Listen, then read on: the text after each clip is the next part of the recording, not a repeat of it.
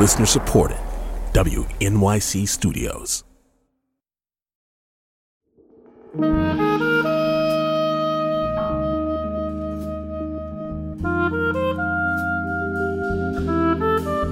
This is Every Voice with Terrence McKnight. It's a new podcast from WQXR. We interrogate the culture of our classical music scene, and we look at ways to make it beautiful for all of us. In this series, we're talking about representations of Blackness in opera.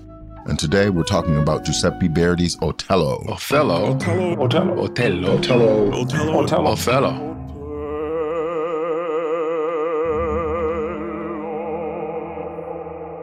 First and foremost, he's a Moor. More. Yep, first and foremost, Otello is a Moor, the one black man in Shakespeare's play and in Verdi's opera. These days, we call him a token. But he was more than tokenized. This man was villainized, criticized, minimized. And because she married him, so was his wife. Because he's a facade. He's gone too far. The level of admiration and his intoxicating personality as an example of virtuous humanity needs to stop. Then he walks in with his trophy wife. Come on. Everybody's going, wow, all that, come on. Otello's othering in this opera is about race, although some try to say it's about class. But I tell you what, in Shakespeare's day, racial prejudice was an institution called slavery. In Verdi's day, racial prejudice was the lifeblood of imperialism. And these days, we're still trying to find ways to live harmoniously with one another, given all that baggage about race from the past.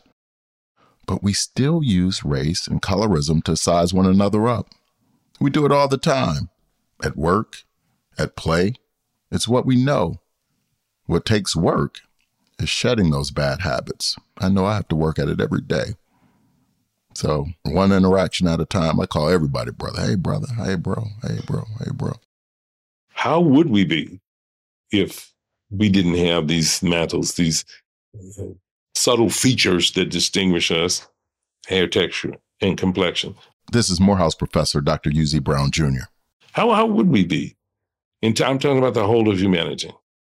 We have to get to the place where we understand that people can be different and yet not inferior. And it's that thing that scares us. We are scared of difference. Being unafraid of difference. Seeing value in our differences. That is radical. It's what MLK called the beloved community. That's our Northern Star. Bucket! This is Every Voice with me, Terrence McKnight.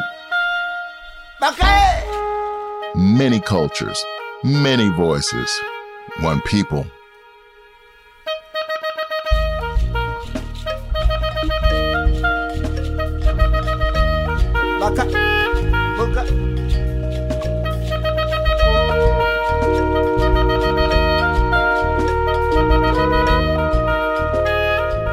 Let's continue north. In the first episode of our series on Otello, I told you how I was annoyed when I first saw Verdi's opera.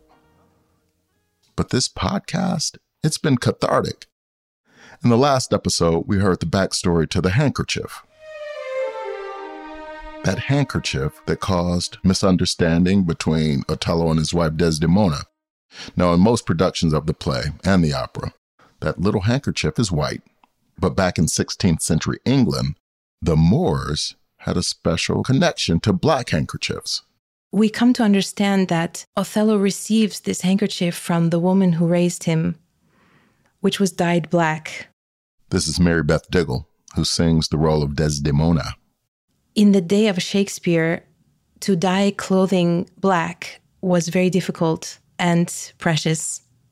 And the way they did it was by dyeing the fabric together with mummified bodies. Mary Beth played Desdemona in the play by Toni Morrison, who uncovered all of these connections to Africa that are implied in Shakespeare's piece and in Verdi's piece, but overshadowed in modern productions of Otello. There are more connections that Toni Morrison found out. And Mary Beth's going to talk about those later in the show, so be sure to just keep listening.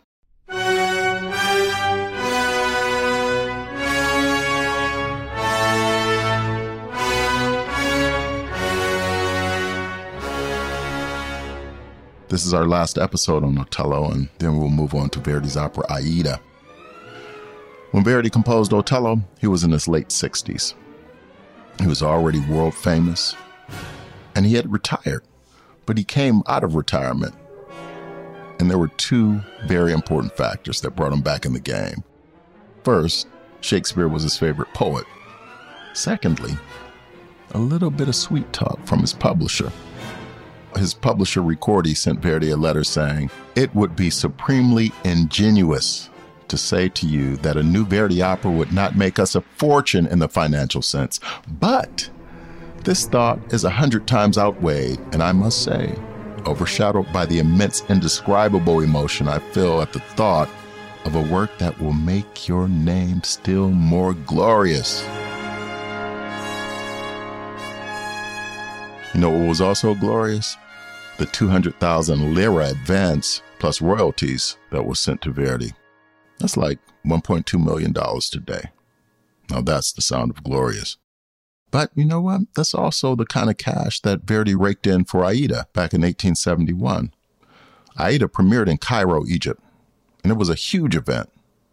That opera was about a love affair between an Ethiopian princess and an Egyptian military general. I guess in Verdi's mind, success breeds success. So he went back to East Africa for Otello and cast Otello as an Ethiopian. Now, during the 6 or 7 years that he worked on the opera, he and his publisher referred to it as the Chocolate Project, because every Christmas, Santa, Verdi's publisher, would send Verdi a chocolate figurine of Otello, and every year they would get bigger. But of all the Africans on the continent, why an Ethiopian? Other than Aida, what was Verdi's fascination with Ethiopia? I'm so glad you asked. During the decades when Aida and Otello were written, there was a lot going on between Italy and Ethiopia. Italy was part of that Berlin Conference of 1884 and 1885 when European nations agreed on how they would divide the continent amongst themselves. Italy wanted a presence on the Red Sea. The Daily Examiner, San Francisco, March the 18th, 1888. The coming war between Italy and King John of Abyssinia. Abyssinian affairs are growing daily in interest. The latest news from the Red Sea is to the effect that King John, with a vast army, is marching against Massawa to fight the invading forces of Italians under General San Marzano, numbering 30,000 men. The latter are throwing up defences and placing guns in position, and a great battle may shortly be expected in Italy. It is hoped that the war will be short and decisive, but the probability is that General San Marzano has a heavy task before him. It is generally acknowledged, however, that Italy is in for the campaign, and that her future position among European nations depends very largely on the vindication of her military prestige in Africa. July 10, 1888, Alabama Beacon. Italy has begun an active campaign for the establishment of its position in Africa, and Abyssinia is apparently prepared for determined resistance. Several skirmishes between Italian outposts and natives have already occurred. That the campaign will end in the success of Italy, there can be little doubt, although the difficulties which will attend the undertaking are not to be despised, as is shown by the British expedition against King Theodore. The overthrow of that monarch... Those press clippings represent the public sentiment that was prevalent when Otello was being performed. I'm not seeing any press clippings about any upsets about the depiction of this Moor as an irrational, dangerous, hot-headed Ethiopian. In fact, when it premiered in Milan, Otello was a hot ticket, maybe because it was Black History Month. Otello premiere, 5th February 1887, La Scala, Milan, Italy. The following review appeared in the New York Times on February 7, 1887. The first presentation to the public of Verdi's new opera Otello last evening was a grand event in the history of Italian musical art. La Scala was overcrowded with people representing all classes of Milan society, including all the Italian notabilities in the city, or who could get there. Journalists and critics from all quarters of Europe were in attendance, with managers of the chief European theaters and opera houses. No more critical or intellectual audience was ever brought together in La Scala to approve or condemn a new opera. Boito's libretto is an excellent drama. The score is written with remarkable freshness of invention, and notwithstanding his daring evolution, Verdi has sustained the Italian nationality of his work, and the well-known qualities of his genius will be recognized, though in more brilliant light than heretofore. After the curtain dropped on the final scene, Verdi received an ovation. The demonstrations were surprising in their excessive enthusiasm. All the gentlemen and ladies were standing, swinging hats and handkerchiefs, and crying loudly, "Viva Verdi!" Othello is one of the great plays of the 19th century. Every famous actor wants to play Othello. And so Othello is omnipresent. And what that means and who is seeing what and hearing what when they experience Othello, that's super dense stuff. So Verdi is, of course, responding to the Africa that was colonized and that was cut into pieces. That's Peter Sellers, the opera and theater director. So since the opera highlights Otello's flaws, how in the world did Desdemona fall for that man? Parents, aunts, uncles, caretakers of young children, you might want to hear this next bit of the show. Mary Beth Diggle will be back in the role of Desdemona. This is Every Voice with Terrence McKnight. I'm Mary Beth Diggle. You're listening to Every Voice with Terrence McKnight. Many cultures, many voices, one people.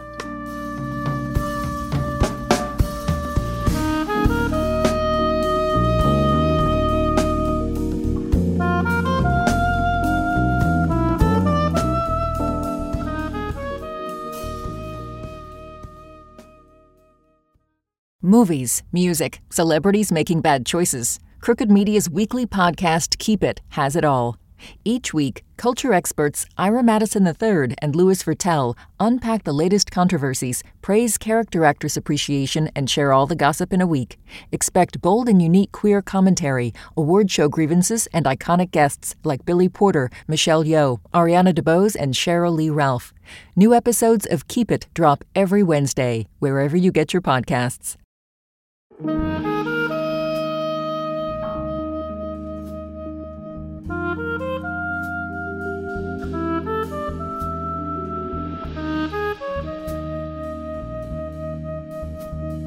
In last week's episode, soprano and actress Mary Beth Diggle, who has played and sung the role of Desdemona in Shakespeare's play, Verdi's opera, and in Desdemona by Toni Morrison, shared a critical part of the story that typically gets washed out.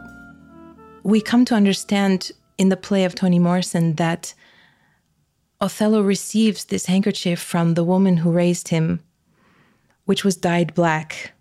Nobel laureate and author, the late Toni Morrison, and Peter Sellers collaborated on two plays, Shakespeare's Otello and Toni Morrison's Desdemona.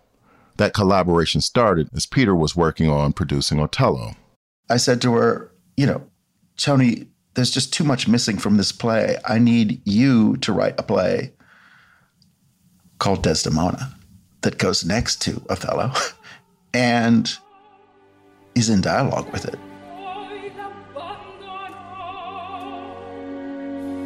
And puts in a bunch of the missing material. Toni did write that play, and the missing material, for one thing, was women. And Toni made the encounter with all the women in the play, who are censored every minute and who are hardly ever saying what they think or know.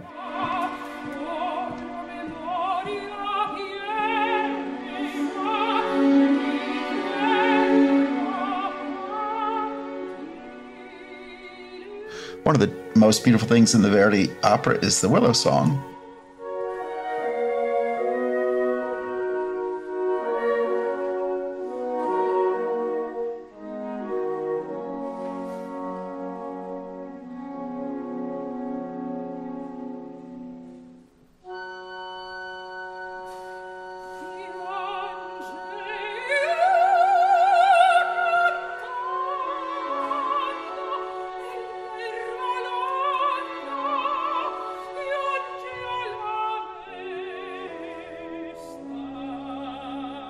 The title Willow Song appears in a book for lute that was published in the 16th century.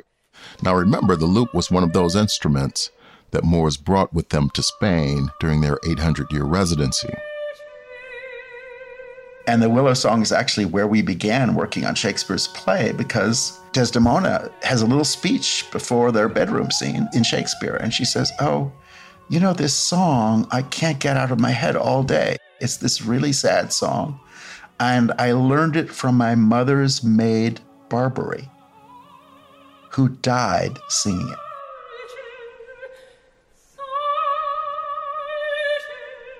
Which gives you a set of triggers like, excuse me? Like somebody else died of heartbreak? Somebody else died of the violence of somebody just hating you? Somebody else died singing this song? Barbary, of course, is North Africa. Othello walked through the door, and I saw him for the first time. Part of me felt like I was coming home to something, because I was not actually raised by my mother. I was raised by Barbary. You hear that, Mom? You hear that, Dad? You hear that, Auntie? You hear that, caretakers, theater directors? Desdemona found home base with Otello because her parents were too busy. So this young lady was raised by an African woman, and her childhood instincts didn't understand prejudice. But she understood what care felt like. She understood what love felt like. So when Otello showed up, they saw that in one another. I don't think anyone, maybe similarly to me, which is probably why we found each other in the way we did, I don't think anyone has ever really given him their ears to his stories. I think it's probably the first time someone from a different culture, someone with a different background like me, has showed him any interest in that part of his life. You hear Desdemona singing, Salice, Salice. That's Italian for willow. The original Willow Weep for Me. She sings this song before her life is snuffed out by her husband, Otello, who then takes his own life. Now, if you've ever seen the play or the opera, or even if you haven't, I'll tell you, I miss that. I miss those connections. The Black Handkerchief, the African-inspired sorrow song, the connection that Desdemona and Otello had to Africa. I miss that. Maybe it's me, but seems like some of those elements get underplayed. Those positive racial aspects of Blackness get underplayed. But not here, not on this show. We're playing it up. We're trying to make things beautiful for all of us. This is how we do it.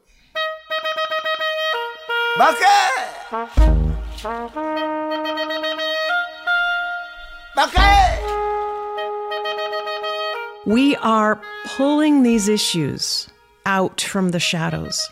We're shining light on them. The sun is shining on them. Thanks to everyone who joined us for these episodes on Otello. Mary Beth Daigle, Thomas Hampson, Peter Sellers, our main man Lemmy Pulliam, Kevin Maynard, Dr. Uzi Brown Jr. Thanks to Sophia Edmondson for reading some script for us.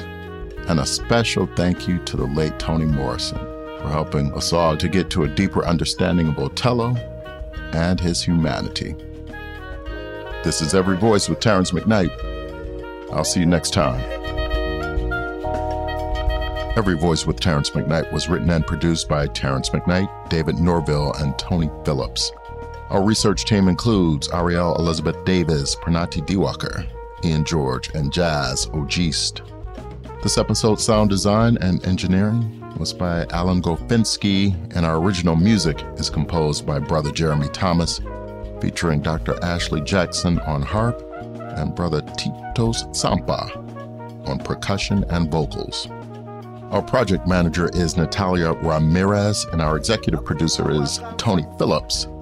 The executive producer for WQXR Podcast is Elizabeth Nonamaker, and Ed Yim is the chief content officer at WQXR. This project is supported in part by the National Endowment for the Arts. You can find more information on the web at arts.gov.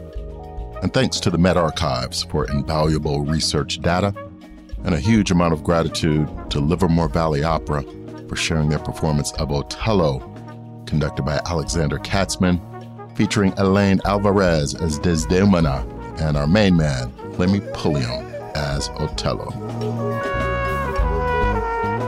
If you enjoyed this episode, please take time to rate it, rate us, review us on Apple Podcasts or wherever you listen. I'm Terrence McKnight. I'll see you next time. You're listening to Every Voice with Terrence McKnight.